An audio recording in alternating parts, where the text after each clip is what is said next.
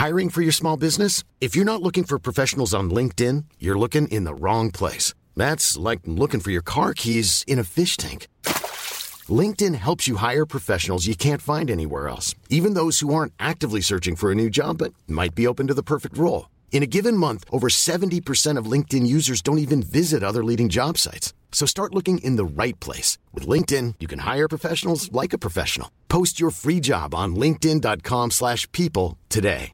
Hey, I'm Ryan Reynolds. Recently, I asked Mint Mobile's legal team if big wireless companies are allowed to raise prices due to inflation. They said yes. And then when I asked if raising prices technically violates those onerous 2-year contracts, they said, "What the f*** are you talking about, you insane Hollywood ass?" So to recap, we're cutting the price of Mint Unlimited from $30 a month to just $15 a month. Give it a try at mintmobile.com/switch. $45 up front for 3 months plus taxes and fees. Promo rate for new customers for limited time. Unlimited more than 40 gigabytes per month. Slows full terms at mintmobile.com.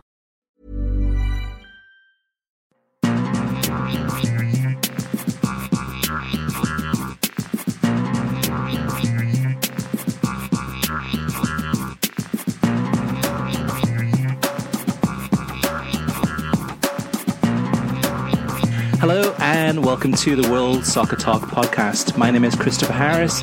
I'm joined by my co-host Kartik Krishnaiyer.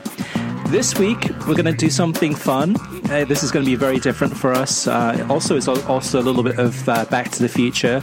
The Premier League is back, as we all know, and we want to dive into that. So we will still talk about the soccer media business in terms of any news or any questions from you, the listeners. But we also want to get to the heart of the game, which is what we're going to be moving towards more and more. As well as this week, too, we're going to have some preview podcasts previewing the new seasons of La Liga and Serie A with some top commentators. So hang tight for that. That'll be out this week. So Kartik, EPL review show. This is kind of a flashback. Let's start off. Actually, let's ask you a question first. This is a question I thought about, and listeners, you can play along with this too. If we were to jump in a plane right now, Kartik, and fly to Europe to watch a game at a specific stadium, what would it be? I mean, what stadium would you want to go to watch whatever team it may be in Europe? If you could jump on a plane and go right now. I think it might be Nottingham Forest for that first home match, which they're going to have back in the Prem next Sunday against West Ham. Nice, yeah. It's City Grounds. That's going to be really interesting to watch. Just as we got excited a couple of years ago when Leeds United got into the Premier League, that one would be a fantastic trip. For me, I had more time to think about this because I had the question in mind. I'm kind of torn between, I want to go to the new White Hart Lane. I've been to the old White Hart Lane, but the new one, I want to go there just to see what that experience is like, because on TV, it's hard to take it in because the stands, the stadium is so large. I want to be inside there to see what it feels like. But also, I want to go back to Goodison. And I want to go back to Goodison and say my goodbyes to it before they move to the Bramley Moor Dock Stadium right by the River Mersey. And Goodison's, a ground that's near and dear to my heart, as is Craven Cottage, as is many other grounds around England. But I'm also really excited about going to see the new White Hart Lane and to see the new Tottenham Hotspur. Kartik, maybe we'll start there. Like, what was your thoughts about that match? At first, it looked like Southampton might cause a shock result in this one. Yeah, Southampton has a very, very young team. Hassan Hüttl has also changed the setup this season. They're going effectively with what we would think of as a 3-5-2 with a very young player in Lavia, who they bought from Manchester City, 18-year-old phenom, kind of sitting in the middle of the pitch, and he had a pretty good game. So I think also they didn't have Che Adams for this match, Livramento they didn't have. So I think you're looking at a team that is going to put up some bad performances. And this is a side that's lost 9-0, right, a couple times in the last few seasons and stayed up each of those seasons. Exceedingly young team, but Spurs were clinical. Spurs were very good.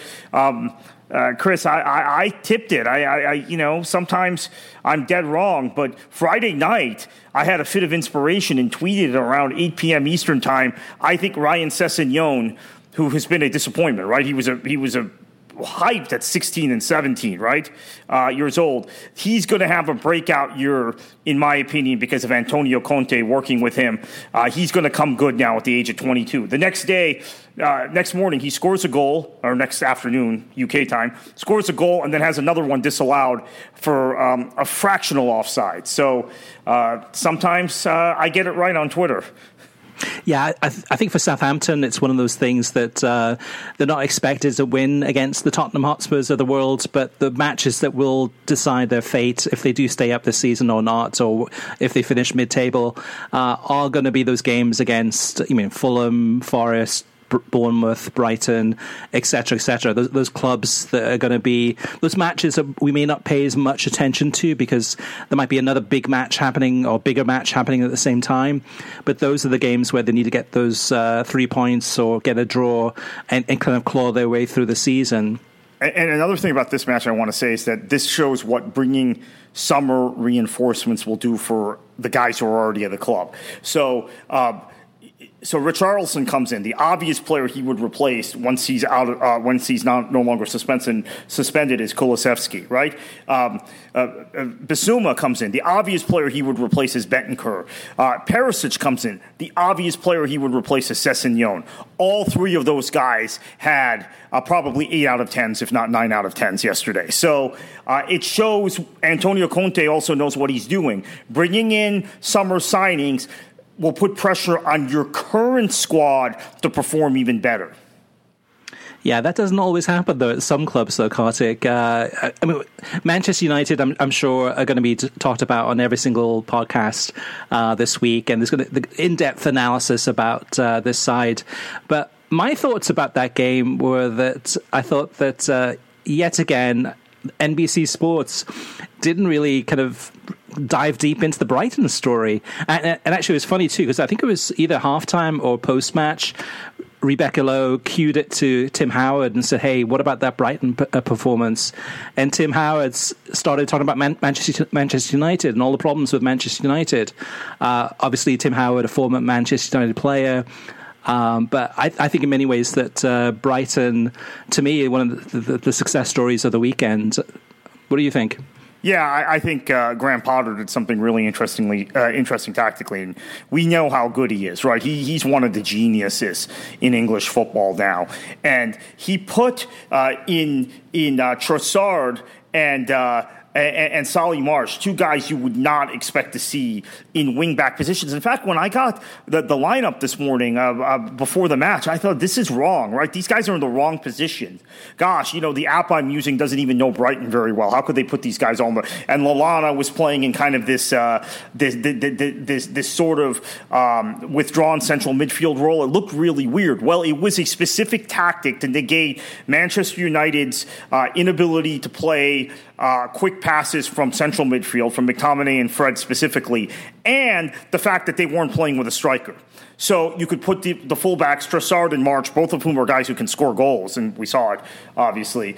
We've seen it in the past. Push them up, and then you also have Lallana kind of sitting on top of Fred. Lallana is one of the smartest, most technical English players, in my opinion, of the last 10 years. It's injuries that have done him in. Really kind of dictating how Fred moves the ball. So Fred's not able to move the ball normally, which means Eriksen has to drop deeper, and then the whole United attack is disrupted at that point. Now, when Ronaldo came in, things kind of changed, but Potter got it absolutely right. There should have been a penalty also, so there should have been 3 goals to the good at that point. And Chris, once again, you and I both say to one another privately, Brighton is as good to watch as any team in Europe, and that's kind of the pity of NBC. Give Rebecca Lowe credit. She tried to push that, but Howard, as you said, didn't answer it. They have one of the most entertaining, interesting sides for me on the planet right now, and they're not taking advantage of it. And same thing can be said for Sky. Sky's not promoting Brighton, but what a job Graham Potter's doing. Yeah, and we talked about that last season quite a bit too, in terms of Brighton and just what an incredible job was happening at that club in terms of the way the team was playing, just the process, and it was a club that flew under the radar quite a bit. They'd win at Old Trafford, or they'd get a shock result or a shock tie, and then there'd be minimal credit, and then the tide changed. The news cycle changes to Manchester United or Chelsea or whoever it may be. It's interesting too that you mentioned that too, Kartik, in terms of the focus on Brighton. And I don't know. I don't want to beat up too much on NBC Sports. It is the first weekend of a new season. I think they're a little bit rough. It's going to take some time to get going.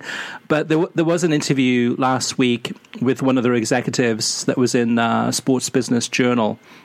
And he was talking about how great NBC Sports are doing and with its renewal and how excited they are. But he did have one quote that did stand out to me. And he says, "We focus on all 20 clubs. We don't just focus on the big six. In order to be true to the league, you have to give all 20 teams attention and coverage." What's your thoughts on that, Kartik? Well, I completely agree with that. I think that would be great if that were what they were doing. Yeah, they mentioned all 20 teams, but again, I don't think there was enough, even pregame yesterday morning, there was not enough conversation about Fulham. Now, granted, I think a lot of you who listen to this know I watch the championship pretty closely. I'm on TalkSport twice a week talking about the championship. So, yes, I saw a lot of Fulham last season, a lot more than Robbie Mustoe or Tim Howard had seen. So, in fairness, that I have to concede that. But there seemed to be some genuine shock at halftime of that match of how Fulham was playing. That's exactly how they played last season. So it wasn't like Potter sprung a surprise tactically. That's different, right? And obviously the pundits have seen Brighton. They've been in the Premier League now for 5 years. This is Graham Potter's fourth season. But Fulham, that's exactly how they played last season. In that first half. Now, obviously, Liverpool didn't play the way we expected. But, yeah, so I think that there are only storylines when managers get sacked at those clubs or there's some sort of transfer speculation, right? So I think NBC needs to do better because those clubs are picking up fans as time goes on with the Premier League. And that's partly a credit to NBC, right? It's because NBC's done such a good job showcasing the league in the United States. Those clubs are picking up fans here in the States. But it's still, the coverage is really disproportionate. And even today, Man City, West Ham. West Ham has been the last two seasons. Well, actually, Leicester was a couple of seasons ago, but has been among the two best clubs the last few years outside of the top six, right? Outside of that big six. And really no discussion of what was wrong with West Ham today. And there were a lot of things that were different about West Ham and their execution today, but they didn't talk about it very much. I think part of this, though, too, and this evolves, I mean, this kind of fits in with our discussion of soccer and the heart of the game and what we see on the pitch. But oftentimes what we see on the pitch is through the lens of whether it's the commentators or the analysts or the studio presenters or what we read or what we listen to, if it's listening to you, Kartik, and your thoughts. And I think in many ways, too, that what NBC Sports is doing is doing a really kind of rose-tinted glasses view of the Premier League. Even Sunday morning, too, when they had David Ornstein on to talk about the Premier League Insider, to talk about topics. It was about talking about how great Arsenal is and what a great start of the season, what a wonderful transfer window they've had. And then talking about Manchester City and signing Erling Haaland, and would City be buying some more players in this transfer window? So it is very positive. It is very rosy. It is very energetic, and it is very much not getting to the grit, like really kind of what's happening. And I think in a way, though, too, Kartik, I mean, because they've got 6 more years of this. I don't see it changing much. I think it's still going to be, hey, this put this in a positive light. And we don't want it to be in a negative light. We just want it to be a little bit more fair and balanced and better. And broader. And broader, yeah. And that goes back to that quote that from the NBC Sports executive. In theory, that makes total sense. And that's what they said in 2013 when they first launched with the Premier League, is that they were going to do a deep dive into all the teams. And they did at that time. I think they did a much better job, more of an effort then. Now it's more about talking about the big teams, about the Manchester Uniteds, the Christian Pulisics, so on and so forth. It's really kind of the big four, the big six. And they talk about the others, but they pretty much have to, because those big teams are playing those other 14. Yeah, and like this morning with Ornstein, I felt like, okay, Bournemouth is making some moves this week. Now, I have to concede I'm in a more educated position, I guess that would be the term, than I was 6 months ago or a year ago. I've renewed some of my old contacts when I used to report and break stories in the UK. So I have more of a sense of what's going on in the transfer market this go around, Chris, than I have maybe for the last 5, 6, 7 years since I stopped reporting on that stuff. And Everton is making some moves. They've got a couple guys.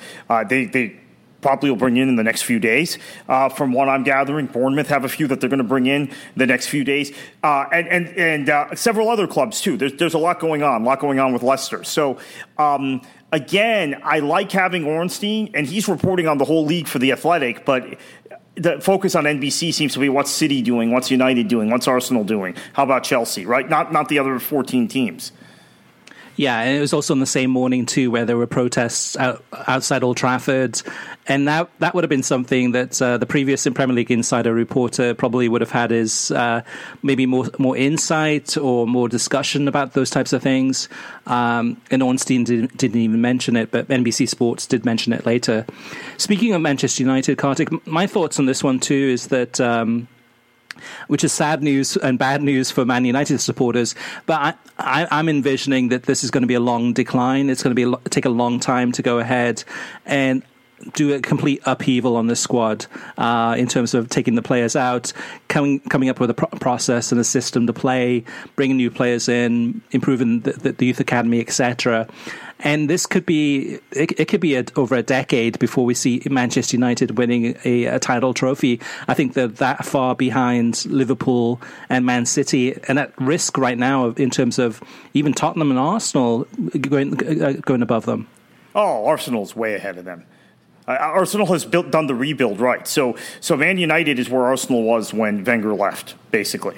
Or maybe a year before Wenger left. So how many years has that been now? Like 5 years? So they're 5 years behind Arsenal. So what about some of these other matches from this past weekend? Leeds United, and Kartik, you watched all of the games. We went through afterwards, even for the games you missed live, you went back and watched them all. What about Leeds United? I didn't get a chance to watch that one as closely.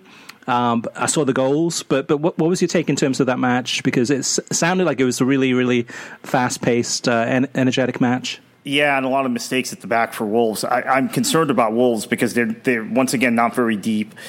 They seem ready to let Connor Cody go to Everton, and they didn't use substitutes wisely. So I think the way this match changed was not only pressure on the back four of Wolves from Leeds and the high pressing that Jesse Marsch is known for, but Marsch's substitutions, which brought Klitsch and Greenwood on, right? And takes Rodrigo off, who scored the goal, but adds a different element there in that midfield with Klitsch.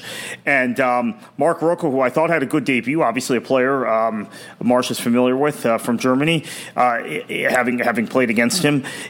He had a good impact, but then that kind of changed the midfield. So I liked what Marsch did. It was a great debut for two American players, Tyler Adams and Brendan Aronson. Aronson in particular had an impact in that goal, right? The winning goal, the own goal by Alt-Nouri. But good start for Leeds. I still am concerned about Leeds long term. Still concerned about Wolves, but Leeds looking at one or two more guys apparently maybe to come in this week. So Chris, this is going to be crazy because the transfer window is open for another 20-something days, and at least, and maybe again it's because I've renewed some old contacts. I'm hearing the sort of things that makes me think that there's going to be huge squad upheaval before we get to match days 5 or 6 for some of these squads. It's pretty crazy.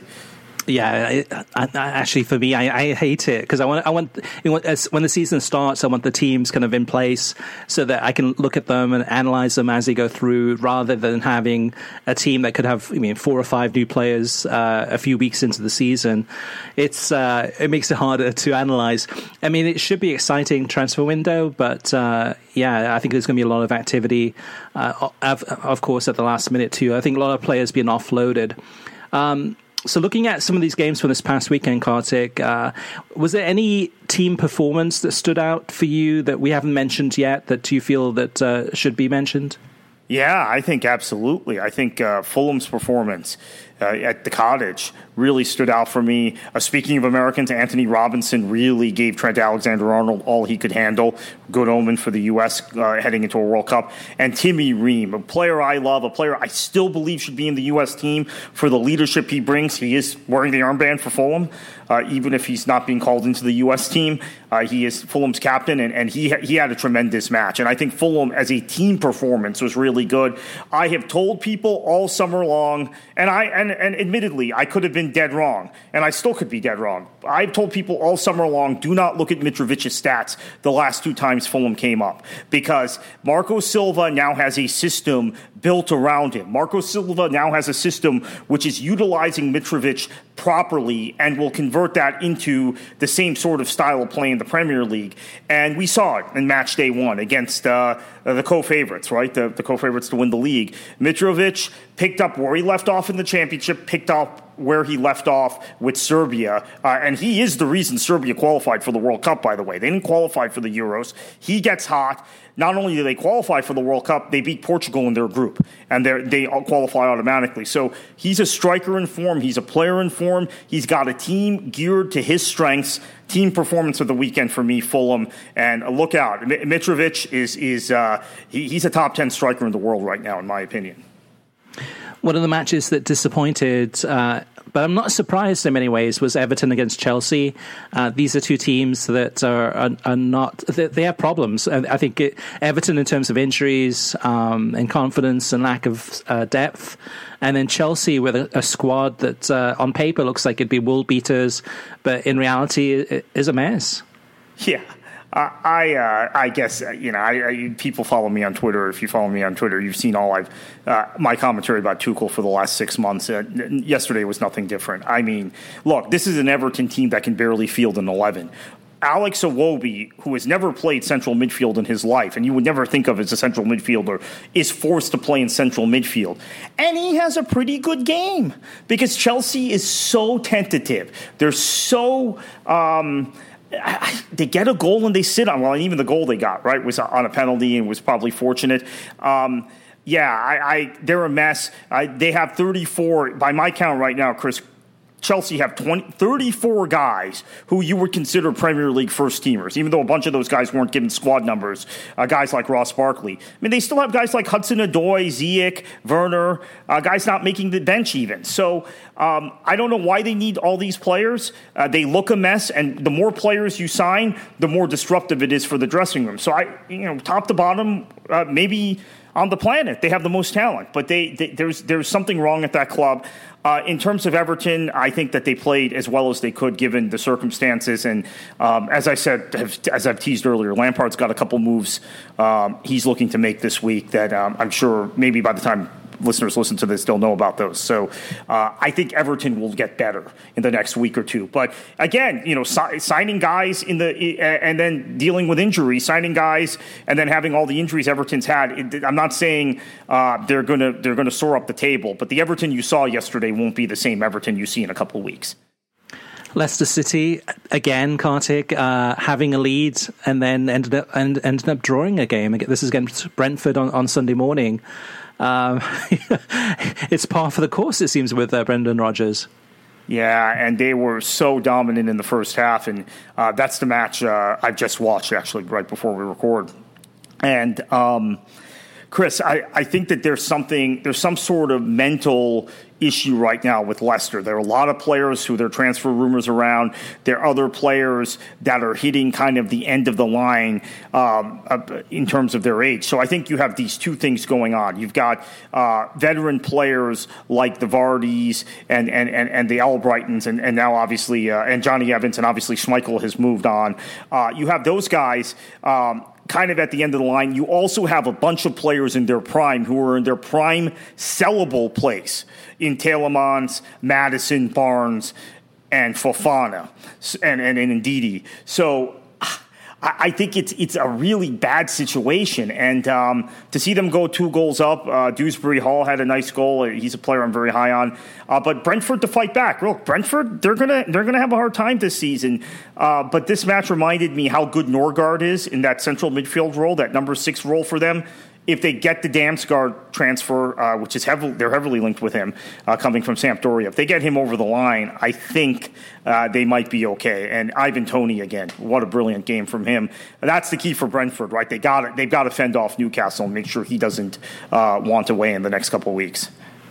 Overall, I think with NBC Sports, going back to what we were saying earlier, I think in many ways I'm not expecting many changes. I'm not expecting anything much different. I'm expecting it to be much of the same, which is good. It's decent, and it's the type of analysis that will satisfy most people.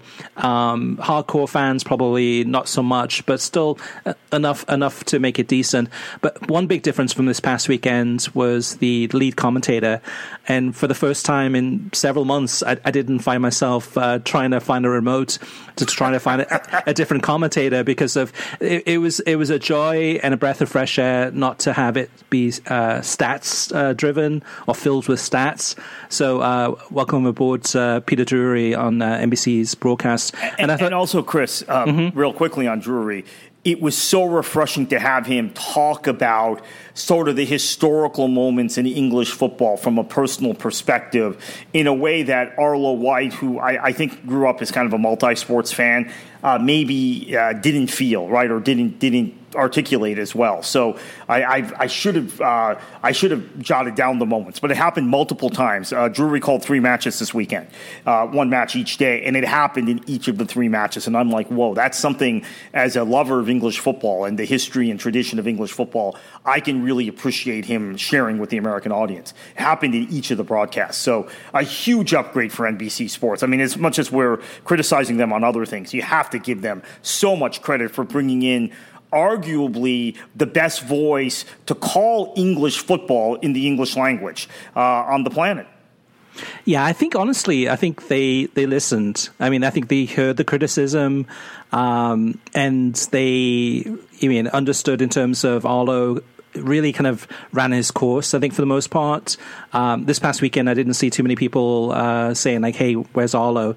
I don't think he was missed, to be honest with you. And I think Peter Drury is a huge upgrade. But one example that I thought Peter did a great job too was on, I think on Sunday, and it might have been the West Ham United Man City game. Yes, it was. It was that game. And there was a brief pause in the game, I think, because of an injury.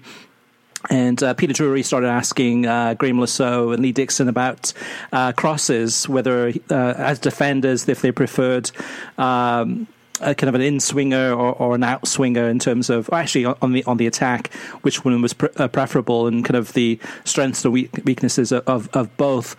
And those are the types of things too, that it's game specific. It's something that is not condescending. It is something that Lee Dixon and Graeme Le Saux, 2 fantastic defenders from their time, could share their expertise and knowledge on that. So I thought that was well done. Some of the other games too, Kartik. Bournemouth got a great start. Aston Villa. I think these are 2 teams that are going to have probably a lot of hot and cold streaks throughout the season. And Bournemouth now face some really tough matches against some of these big 4 clubs in the next few weeks. Aston Villa still a work in progress, and I think a lot of it depends too on his transfer window. But Other than that match, I'm trying to think what else we haven't covered yet. I have to ask you about Kiefer Moore before you move on from that match. Welsh International, great game, leading the line for Bournemouth. And I have a lot of concerns about Aston Villa. We can get into that another time, just in general, their transfer policy and how the team is shaping up. But a lot of them confirmed on Saturday, but I wanted your thoughts on Moore, because I did not know that he would hit the ground running like this in the Premier League. It wasn't just the goal. He was fantastic in that match as a focal point. Yeah, I think in many ways, I mean, he is, to me, he's had experience playing in the Euros. Wales have been playing in some really difficult games in terms of World Cup qualifiers.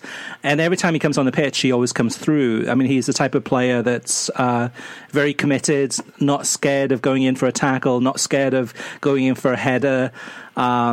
Doesn't always score, but is a threat, and I think he is a player that really deserves to be in the Premier League. And I think in many ways, previously at Cardiff in the Championship, he should have been in the Premier League, and I think this will be a great season for him too. Hopefully, he'll get lots of chances. I know Bournemouth still going through a period where in this transfer window, where they're planning on bringing a whole bunch of more players in.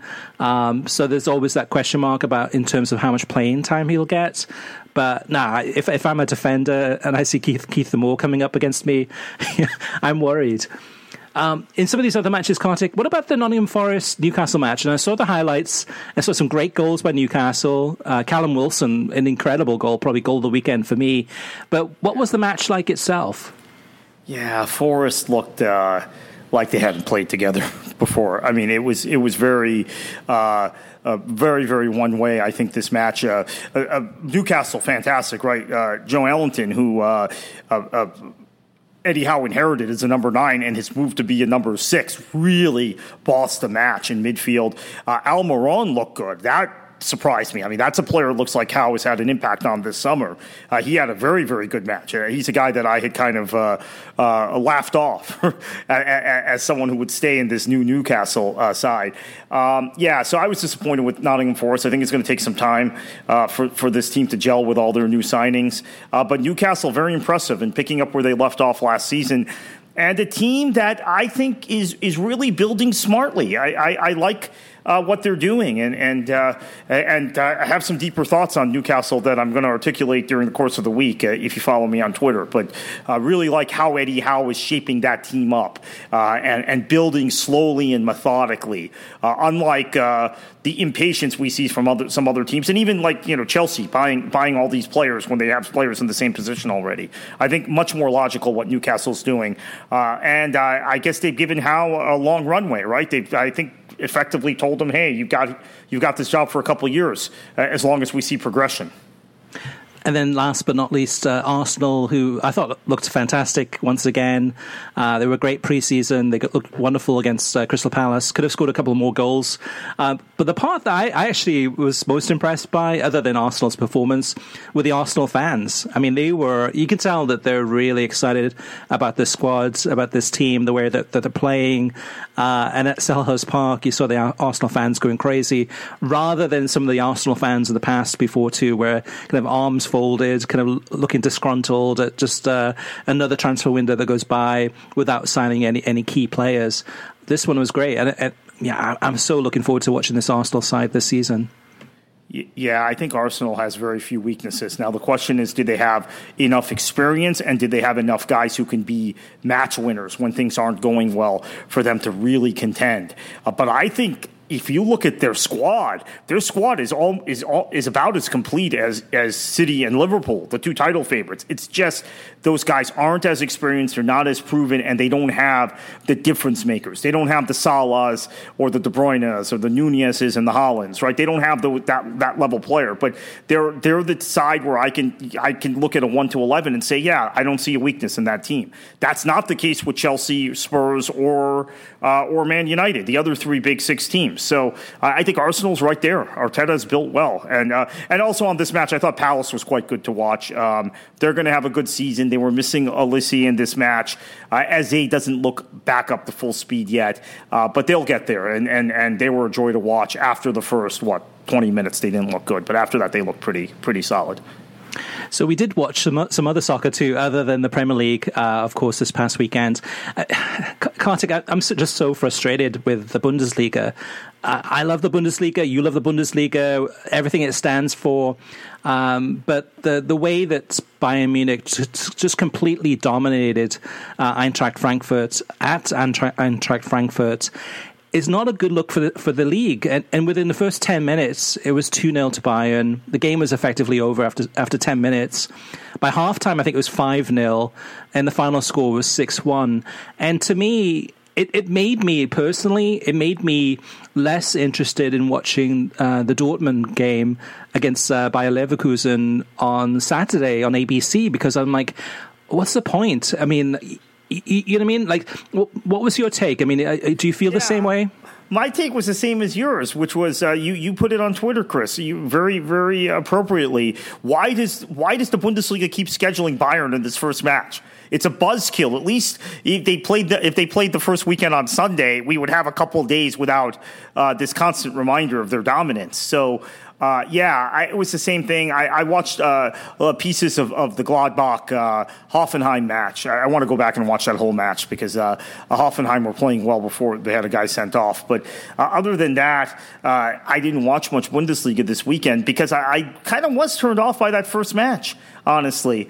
And that's the thing too about the Bundesliga and about Germany in general, is that they're so stuck in tradition that they don't change, and that's the thing. I mean, Bayern Munich plays in the first game of every year because whoever the winner of the Bundesliga is plays that first game, and Bayern Munich plays that game almost every single year. It's been the same way for years and years. So the very first game sets the stage for, kind of enthusiasm, and it's such a buzz killer. It's such a downer when it's just, the team is blown away by Bayern Munich. And to me, the one thing about the Premier League I would say too is that, at least in terms of how they're marketed and the decisions that they make, are much wiser and also more flexible. Now, to the detriment of the football supporters, the ones that actually have to live with the TV kickoff times, and games being moved to different times of the day, or late at night, or late in the evening when there's not a lot of trains or buses available. But for the global viewer, for the people around the world watching these games, Crystal Palace against Arsenal was a great way to start off the season. You look at the entire weekend of the Premier League, there weren't any blowouts. Yes, there were. Probably the biggest blowout was Manchester City's dominance against West Ham United. It was, after that first goal went in, it just seemed inevitable that City would go on and dominate this match. But there weren't any blowouts. So to me, as a viewer, as a neutral, if you're watching the Premier League, you're probably a lot more entertained throughout the entire weekend versus the Bundesliga, where you're just like, from the first game, for the first 10 minutes, you're like, oh, come on, really? This is going to be one of those seasons again? Yeah, I watched... and then, Kartik, I have to say, I'm so looking forward to 2023 and the Apple deal with MLS, because I watched some MLS on Saturday night, and one of the games I watched, it was so boring. It was awful. And I'm thinking to myself, okay, if there was a whip-around show, this would be so much better, because I'd be able to watch action from, 8 different games happening at the same time, and I'd see the best moments in live, real time, rather than sticking with the one game that was boring, played in kind of immense, incredible heat in the United States, with just the players' shirts just dripping with sweat. It doesn't make for good football. And I'm sure MLS Saturday night, there might have been a good game happening, but when you watch one game, you kind of attach to it. So if I move from that game, which game do I go to? Do I miss something in one of the other matches? So I'm really looking forward to having the whip around show. And I think for MLS, it'll be a much better way to showcase the league. I'm Sandra, and I'm just the professional your small business was looking for. But you didn't hire me because you didn't use LinkedIn Jobs. LinkedIn has professionals you can't find anywhere else, including those who aren't actively looking for a new job, but might be open to the perfect role, like me. In a given month, over 70% of LinkedIn users don't visit other leading job sites. So if you're not looking on LinkedIn, you'll miss out on great candidates like Sandra. Start hiring professionals like a professional. Post your free job on linkedin.com/people today. Millions of people have lost weight with personalized plans from Noom. Like Evan, who can't stand salads and still lost 50 pounds. Salads generally for most people are the easy button, right? For me, that wasn't an option. I never really was a salad guy. That's just not who I am. But Noom worked for me. Get your personalized plan today at Noom.com. Real Noom user compensated to provide their story. In 4 weeks, the typical Noom user can expect to lose 1 to 2 pounds per week. Individual results may vary. Hey there, it's Michelle Norris. I'm host of a podcast called Your Mama's Kitchen. When I travel, I'm usually looking for a way to find a taste of home when I'm not at home. And one of the things I love to do when I am at home is entertain. And Airbnb allows me to do that. When I was in California recently, I rented a house that had a great kitchen. And when we were sitting around the table, we're all thinking, we're in someone else's house. Someone could be in all of our homes as well. If you have a home, but you're not always at home, you have an Airbnb. Your home might be worth more than you think. Find out how much at airbnb.com/host.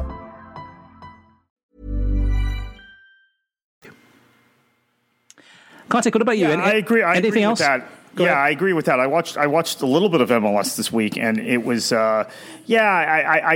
just don't know which match is going to be good, right? And what's on the line at this time of year. So it was okay. But I agree. A whip around show would be a hit, and I would watch that on Saturday nights. Yeah, definitely, absolutely. So moving on to TV streaming news, and two big stories that came out this week, and you Kartik, are probably better equipped to talk about these. Maybe let's start with the HBO Max one, because basically this week I was busy with a whole bunch of other stories happening, so I haven't been able to follow this one as closely, but I know you have, so you've got the details. Yeah. So HBO Max is going to be folded into Discovery Plus in a merged streaming platform. Now, I had thought that they would bundle them the way Disney did, because obviously we've talked a lot on this show about the Discovery HBO, the Warner Media Discovery merger, which also was part of the reason we saw CNN Plus pop up for a month and then disappear, right? The Discovery executives decided they were going to fold the CNN Plus content into HBO Max. Now the HBO Max platform is being folded into Discovery Plus, which will have an impact actually on soccer, with the U.S. rights going to HBO Max, the U.S. men's and women's national team rights, in addition to the fact that, as I remind our listeners often on this show, Chris, Discovery has a history of showing soccer in Europe, and a long history of doing it. So I think the combined platform is going to be a bit of a culture shock, because they're two radically different concepts, right? HBO is kind of an arts and entertainment channel with some sports and documentaries, sports documentaries, news documentaries, politics stuff. And Discovery is largely nature, learning, home and garden stuff, right? On their Discovery Plus platform. But you're going to see a merge thing with, I guess, a potpourri of stuff. Not splitting it up the way Disney has with their stuff.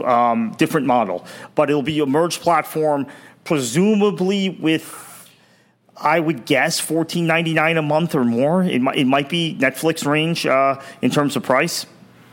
Yeah, that's the challenge, though, Kartik, because, I have HBO Max. I don't think I have. No, I don't have Discovery Plus, but I have HBO Max, and I watch that maybe a few nights a week. A lot of theatrical movies, a lot of great shows on there. And now merging it with the Discovery, I'm less interested in the Discovery content, and I'm probably not as willing to pay more for the combined effort, because I'm only interested in HBO Max. But then they will be adding U.S. women's national team, U.S. men's national team, and hopefully U.S. Open Cup to that. So I will want to subscribe, but I don't want a big bloated streaming service with a ton of stuff that I'm not going to watch. But again, I guess in a way, though, too, that's Peacock. Peacock is this big bloated thing with tons of shows and movies and soccer and wrestling, and I just subscribe to the soccer just for the Premier League, and that's it. And any thoughts on a new name? Have they mentioned anything about that, Kartik? Yeah, I don't know what the new name will be. There's it's supposedly going to have a different name. Is it going to be, people have joked, it's going to be HBO Discovery or Discovery HBO or whatever, but it might have a completely different name, which is memorable, or it could be something that makes us forget what it's associated with. Now, as obvious as I think Peacock's association with NBC is, right? Because NBC's had the Peacock as its logo since the 1950s. A lot of people ask, who owns Peacock? What's Peacock associated with? So there is a risk of messing with the brand a little too much. Now, the thing about streaming, Kartik, I mentioned Peacock and the Premier League, and I mentioned HBO Max and Discovery in the combined effort, which will have US men's national team, women, and US Open Cup, is oftentimes... so if the Premier League did move from Peacock and it went someplace else, I would probably cancel my Peacock subscription and go to that new place. That's not going to happen for another 6 years at a minimum. But the other story we want to talk about too is CBS and Amazon are the two front runners for the rights to the UEFA Champions League. And this is going to be a 6-year deal, potentially $300 million a year. It's going to cost either CBS or Amazon. But say Amazon gets this, Kartik, what happens to Paramount Plus? I mean, is Paramount Plus as strong without the Champions League? Probably not. I mean, I'm thinking that's their strongest soccer property, but they have other they have so much now.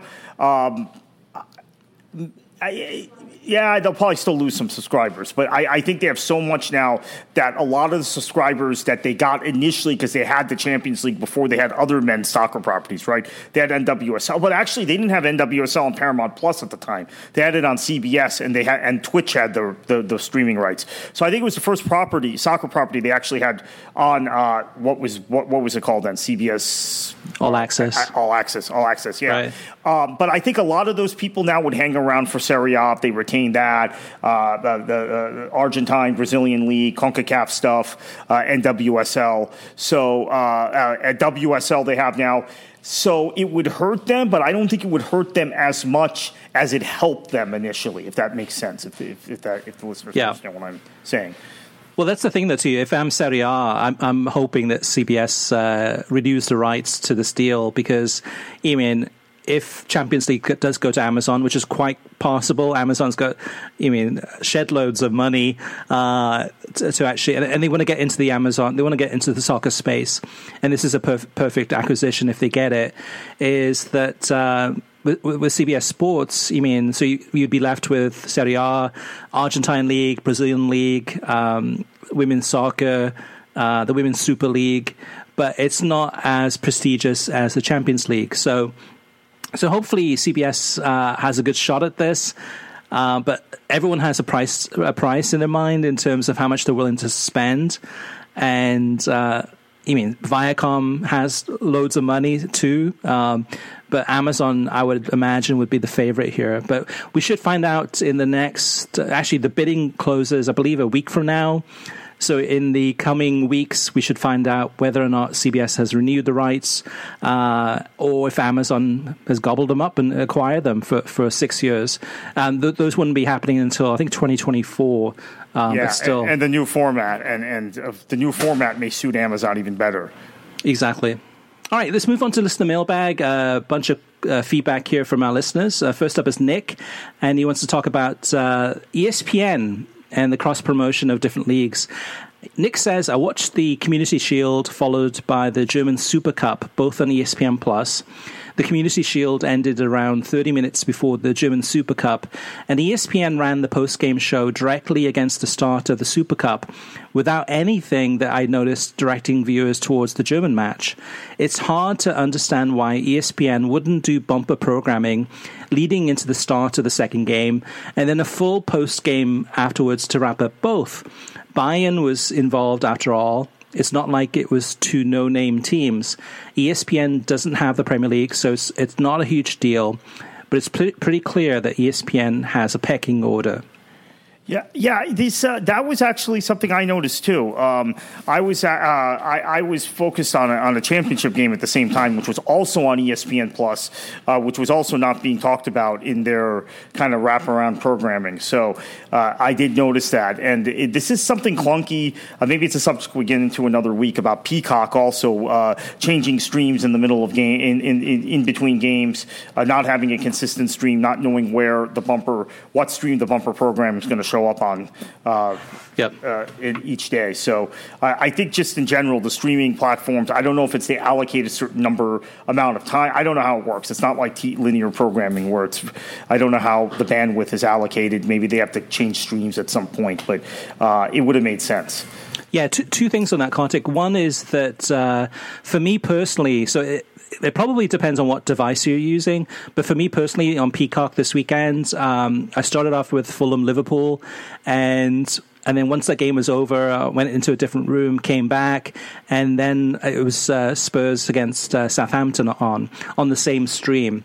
So that was on a Roku, and I think the same thing happened too. I think on Sunday morning for the Brighton Man United game, and then also the West Ham Man City game. Same thing, and this was on Amazon Fire. It was the same. It was the same stream.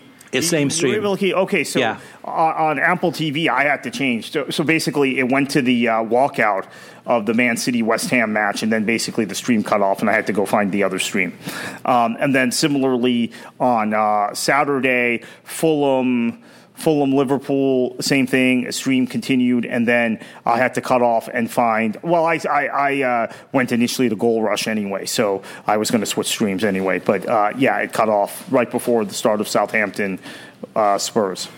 So Nick's comment's good because there is a pecking order at ESPN, but it changes. I mean, we've noticed this too. I mean, Kartik, you more than anyone in terms of ESPN FC, where there is a pecking order. Sometimes last season it was La Liga. Sometimes a couple of seasons ago it was the Bundesliga. Even previously it would have been Premier League. So depending on the priority, kind of within ESPN, I think the pecking order changes. And then one more thing, though, too, is that with Nick mentioning the lack of promotion, cross-promotion, once the game ends, hey, direct the viewers to go ahead and watch another game that's coming up. The other thing about that particular day, when there was a Community Shield and then there was the German Super Cup a little bit later, is that there was also an MLS game on, ABC, I think it was. So ESPN has so many properties, so many soccer properties, that if it did cross-promotion, you'd have, it'd feel like an infomercial, like probably 5 or 10 minutes talking about all these other games happening. So, I mean, ideally, you'd like to see the cross-promotion or at least let people know. But if the game's big enough or important enough, they'll find it. Next up is talking about USL. Chris says, when it comes to the next USL TV deal, I think they will renew with ESPN with one major condition added to the contract, having games on over-the-air television via ABC. This is important, in my view, for the league to continue to grow, because by being on over-the-air television, it allows USL to attract more fans and make them aware that USL is a major player in the American soccer landscape. Lastly, when it comes to the number of USL games that do air on ABC, I think 6 to 8 games a season is a good number. With Univision being unhappy with MLS in regards to the next TV deal, my question to either of you is, do you see Telemundo taking advantage and getting the MLS rights? So, Kartik, before we go to that, I mean, imagine lower division soccer in the United States. What would happen if, I don't know, Detroit City was on over-the-air television via ABC? I guess there'd be a lot of angry MLS people who like the MLS business model or like to defend the MLS business model because, again, we have a situation going on in Orange County, California now that has aroused the anger of people who just like to defend MLS's business model. I don't think we'll see USL games on over the air, but then again, I didn't think we would see USL games so prominently on ESPN and ESPN2, and they're there. When I was at the NASL, we got games on over the air in terms of local markets fairly frequently. And you usually have to buy time, but still, it's possible. So, yeah, that would be interesting if that happened. On the second question, I don't think Univision is going to. They're mad, but I think they want Leagues Cup. So, right. Yeah. I think that's going to end up being the determining factor. Yeah, it's an opening for Telemundo. Although Telemundo seems more, they're very much in the NBC mode of big events, big summer tournaments, or in this case, a winter tournament this year, and then Premier League. So maybe, but probably not. Yeah, Telemundo, it's unfortunate because they're handicapped in a way by NBC Sports on the English language side.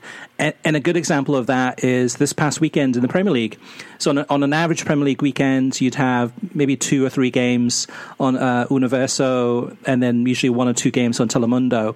But because almost all the games were on Peacock, then Telemundo and Universo don't show those games in Spanish language on television, on linear television, because they want to try to get as many people to subscribe to Peacock, and they don't want people going to Telemundo watching it for free, or going to Universo and watching it in Spanish on cable.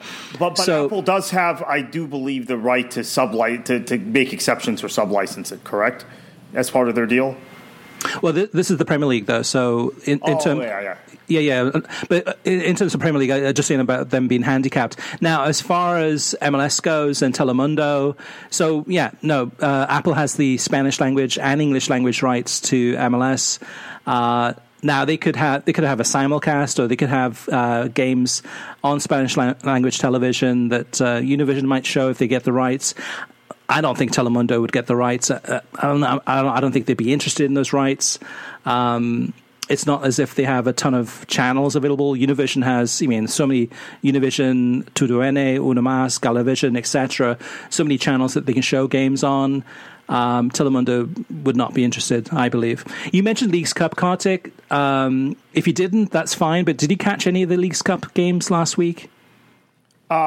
I didn't catch them. No, I caught the highlights the next day. The crowds were great, but I still didn't understand the point of the showcase games and sort of the hype surrounding them when they were effectively friendlies. Well, yeah, I think that's exactly it. It's a hype machine. It's a way to go ahead and play some games, generate some ticket revenue, but also start talking about Leagues Cup and getting people excited about it.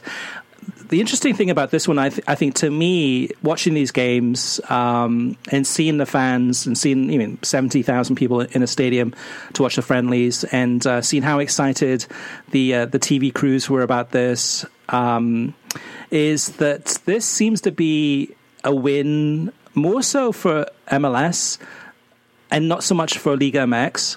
And what I mean by this is that this seems to be a way for MLS to really go after the Spanish language audience by having them watch their favorite teams, whether it's Club America or Chivas or whoever it may be, and then hoping that those fans end up becoming MLS fans. And we saw this from the viewing numbers. So the viewing numbers for these games last week, it was a doubleheader. I think Univision had over 1 million viewers. And then the viewership on the English language side, which was on ESPN, I think one of the games was 240,000, and then the other game was like 145,000, roughly. That's just off the top of my head. So the viewing numbers on the English language side, there isn't much interest in these games. On the Spanish language side, through the roof. And so I think that's what it is. It's really, I don't see much of a win here for Liga MX other than generating lots more revenue. I don't see Liga MX winning over a lot more new fans, but I do see MLS using this as a way to sell TV rights, generate a lot of revenue, and give that a lot of that to Liga MX, and then hope that MLS gets a whole bunch of new fans who may support Club America, and then also support now a new team in MLS, whoever that may be. Moving along, the next up is Anonymous. This talks about something we talked about in recent weeks, and Anonymous says, on the fragmentation of soccer viewers, where there's so many people watching different leagues, different clubs around the United States, I don't think it's a bad thing. Soccer is a very fragmented sport, and that gives the fans a chance to pick what they love. Some, like myself, don't watch women's soccer, but others who love can promote it. That's what makes the sport so great. There isn't one particular soccer. There are many storylines. And that's very true. There's so many storylines. It's hard to, I mean, as a viewer, it's hard to watch everything. Now, if you're an NFL fan on a Sunday, you could probably go ahead and watch most of the games or NFL Red Zone and feel that you've seen all the major highlights. With the Premier League alone, I mean, that's an undertaking to watch all those games, Kartik. But there's so many other leagues around the world, and there's only so much time. And that's the thing, that watching a lot of games this weekend, I'm like, I feel sorry for some of these other leagues that are playing at the same time. It's almost impossible for them to compete in the United States. Yeah, I think that's definitely true, and it's down to people's personal preferences. I mean, I had another person this weekend tell me that all the focus on the Premier League shows people don't know what they're talking about. The real cultured football fans, the people who know what they're talking about, they're watching Serie A starting next weekend. And I was like, it's up to people's personal preferences, and the market decides. And ultimately, this is a free market thing. The free market has decided the Premier League is the most popular league among English language dominant fans in this country and among fans globally, all fans, all languages. So that's the reality of the situation. If you love Serie A, well, that's great. I encourage you to watch Serie A. You love Liga, you love the Austrian Bundesliga, but there's a reason why there's an emphasis on the Premier League. But it's down to personal preferences. So we have the ability to watch so many different things, and that makes the sport wonderful. Yeah, one thing that I find interesting too, Kartik, and you may remember this too, is about 10 years ago, there were a lot of MLS journalists who would go out of their way to not watch the Premier League. So you'd see them tweeting on a Saturday or a Sunday. Remember that? And they'd be tweeting about, hey, I'm watching, I don't know, second division German soccer or whatever it may be. I think now they've given up. I think those same journalists are now, you can see them tweeting about the Premier League. I think even that they have given up too. Yeah, and I think in fairness, there's it's kind of gone both ways. I see more people willing to respect or talk about issues related to MLS of people who didn't care about that league in the past. So we're maturing, and even I think this women's Euros led to a maturity, because there were a lot of women's soccer fans in this country who would only watch the U.S. women or NWSL who finally did watch the Euros and saw, there's something to that. There's something to women's football on the other side of the Atlantic. So just a few more comments to go from our listeners. Next up is Dave to talk about the MLS Apple deal. Dave says, I agree MLS is taking big risks with Apple, and $250 million per year seems far too low for the risk assumed. Strikes me as a much better deal for Apple than for Major League Soccer. The objections you claim Univision are raising were easily foreseeable. MLS should have discussed and negotiated these with Apple prior to signing and announcing the Apple deal. Mercator says, didn't the MLS open up the bidding to the rights? Didn't they look at all the bids and decide to take Apple? If any of these networks were going to pay big money, they didn't show it when they had the opportunity.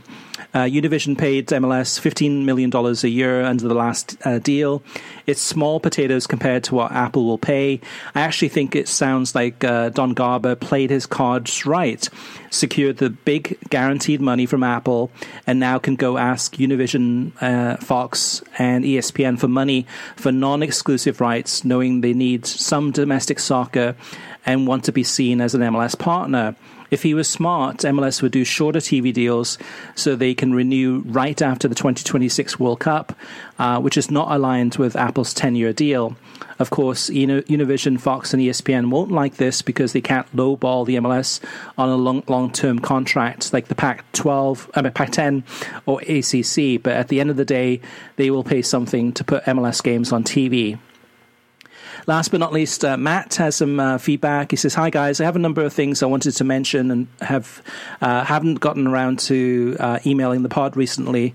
USL's strategy for a better culture has been a huge win. I know USL doesn't have the MLS funding, but the league feels more organic. I 100% agree with you guys on a previous pod. USL also did a great job targeting Caribbean markets for players, a very underrated market for scouting.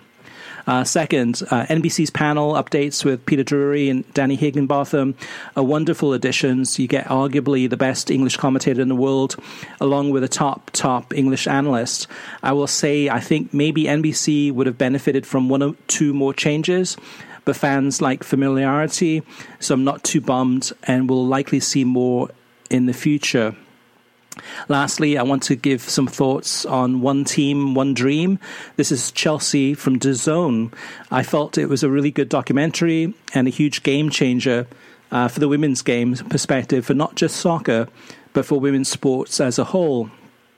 It does give a similar vibe to the All or Nothing documentaries from Amazon, as a heads up, but I think involving the women's game is a huge breakthrough for women's sports. It's all free on YouTube, and it's about 5 hours long. I do think with the fallout of COVID, it did miss some opportunities of how the documentary could have ended.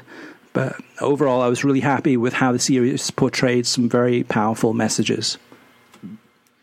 So yeah, definitely a good recommendation there. I haven't seen that one. So One Team, One Dream. This is Chelsea from DAZN. All right, Kartik, before we head out, any final thoughts? Yeah, it's just wonderful to have the Premier League back, have the Bundesliga back. Great TV weekend, right? ABC showing that Bundesliga match. One quick thought: we're going to have back to 60% of the Premier League matches this week on NBC or USA. So those people who were complaining to me privately saying, oh, they've gone all in on Peacock this season, it was a 1 week thing. I promised some of those people it was because of golf. So next week, 6 matches between USA and NBC. So check out the listings on World Soccer Talk, as you always do.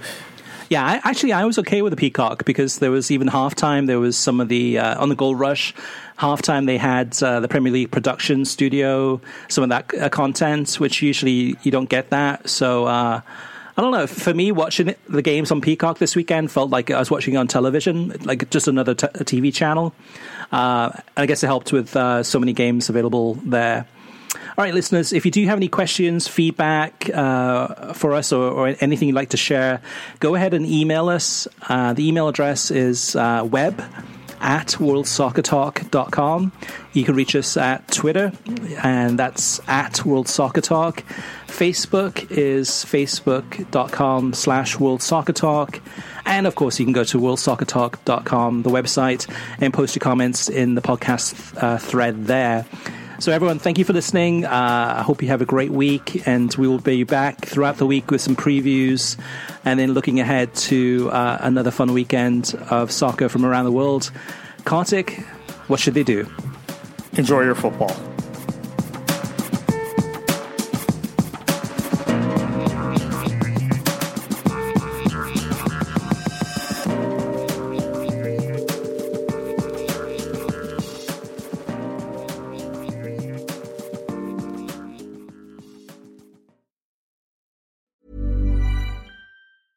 Imagine the softest sheets you've ever felt. Now imagine them getting even softer over time. That's what you'll feel with Boll & Branch's organic cotton sheets. In a recent customer survey, 96% replied that Boll & Branch sheets get softer with every wash. Start getting your best night's sleep in these sheets that get softer and softer for years to come. Try their sheets with a 30-night guarantee. Plus, get 15% off your first order at bollandbranch.com. Code BUTTERY. Exclusions apply. See site for details. When you make decisions for your company, you look for the no-brainers. If you have a lot of mailing to do, Stamps.com is the ultimate no-brainer. Use the Stamps.com mobile app to mail everything you need to keep your business running with up to 89% off USPS and UPS. Make the same no-brainer decision as over 1 million other businesses with Stamps.com. Use code PROGRAM for a special offer. That's Stamps.com, code PROGRAM. The secret to summer-ready skin is here. Osea's #1 best-selling Undaria Algae Body Oil, clinically proven to instantly improve skin elasticity and transform dry skin to silky, soft, and unbelievably glowing. Its signature scent of freshly squeezed grapefruit, cypress, and mango mandarin transports you to sun-kissed summer days. Get healthy, glowing skin for summer with clean, vegan skincare from Osea. Get 10% off your first order site-wide with code GLOW at OseaMalibu.com.